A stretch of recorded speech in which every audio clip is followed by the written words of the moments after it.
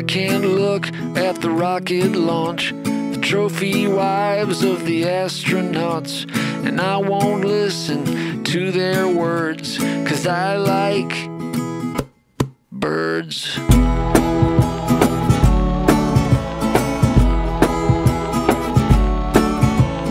I don't care for walking downtown, crazy auto car gonna mow me down. Look at all the people like cows in a herd. Well, I like birds.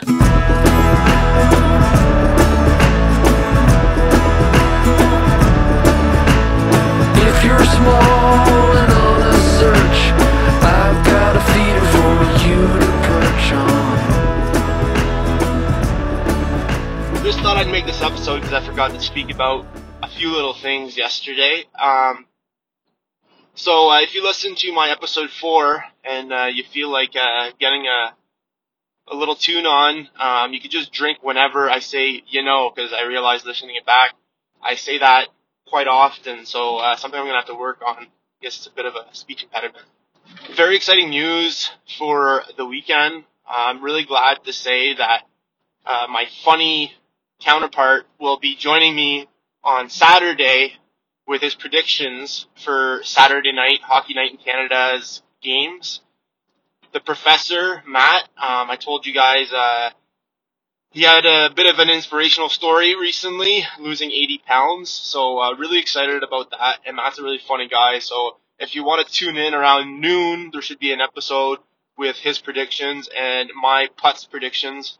The reason I say that is because betting on a budget hasn't been going well as of late, so I'm down about $15. Big deal, right?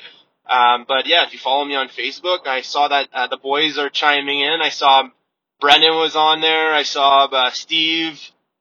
Who else was on there? Nick.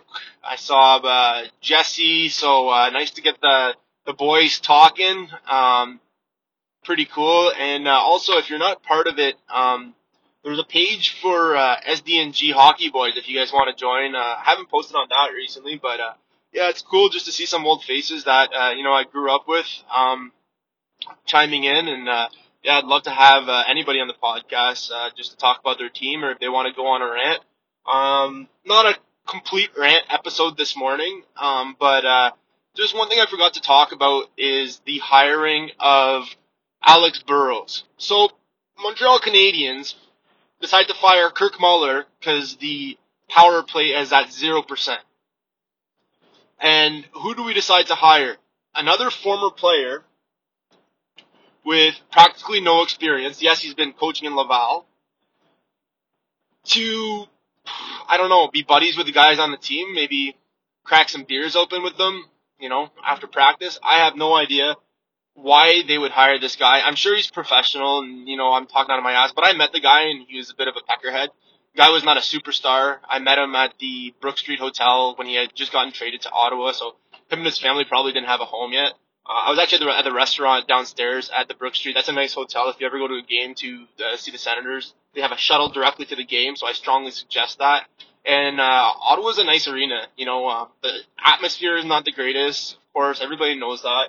And the fans aren't allowed to get the rink right now, but a lot of meal options, and I'm a porker, so I love that part of it. And yeah, great restaurants all around, Moxie's.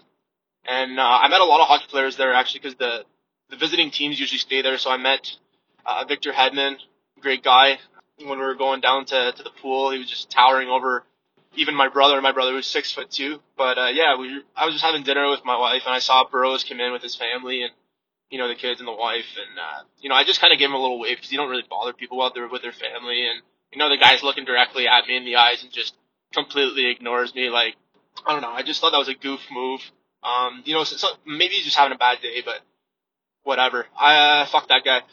I hope the power play just stays terrible, because what do the Montreal Canadiens do? They hire a guy again with limited experience. Like, this is supposed to be like, it is the most historied franchise in the NHL, and you just keep hiring these guys that have little to no experience to be a head coach or an assistant coach. Yeah, I'm going to sound like a negative Nelly, but yeah, I hope the power play does bad, just because je suis rancunier, as they say in French, so I hold a grudge, and I thought he was a prick to me, so suck it, bros. If I'm wrong, I'm wrong. J'en ai eu assez aussi de Mr. Price, là. Carey Price letting in, 3 or 4 goals per game. I talked about him last time. I know he's a nice guy, he does a lot for charity and whatnot, but I don't know. I don't know what it is. Maybe it's the wife always on social media. They became more social media stars. Like, they started a clothing brand and stuff like that.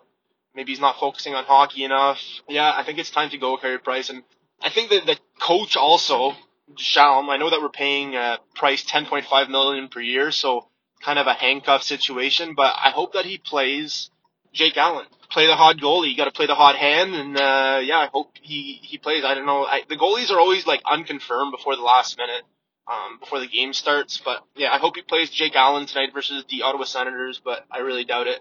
Toronto Maple Leafs winning 3-0 yesterday against the Winnipeg Jets. I bet against them. Last time I'm doing that this year. Fudge, man. Like, they just keep on rolling. Last time that I bet against them. Yeah, so tonight is going to be a very important game between Montreal and Ottawa, and I'm betting that they're gonna play Carey Price, and if he plays bad, I think that's his last chance, and you can't really trade him. No one's gonna touch that contract, but just sit him. Play Jake Allen, and I know we don't want another goalie controversy, but it is what it is, and Allen's been playing well. I said my piece about Carey Price on the last episode. To me, it's the last chance, last kick of the can, the power play. If it doesn't do well, I'll have a little giggle to myself.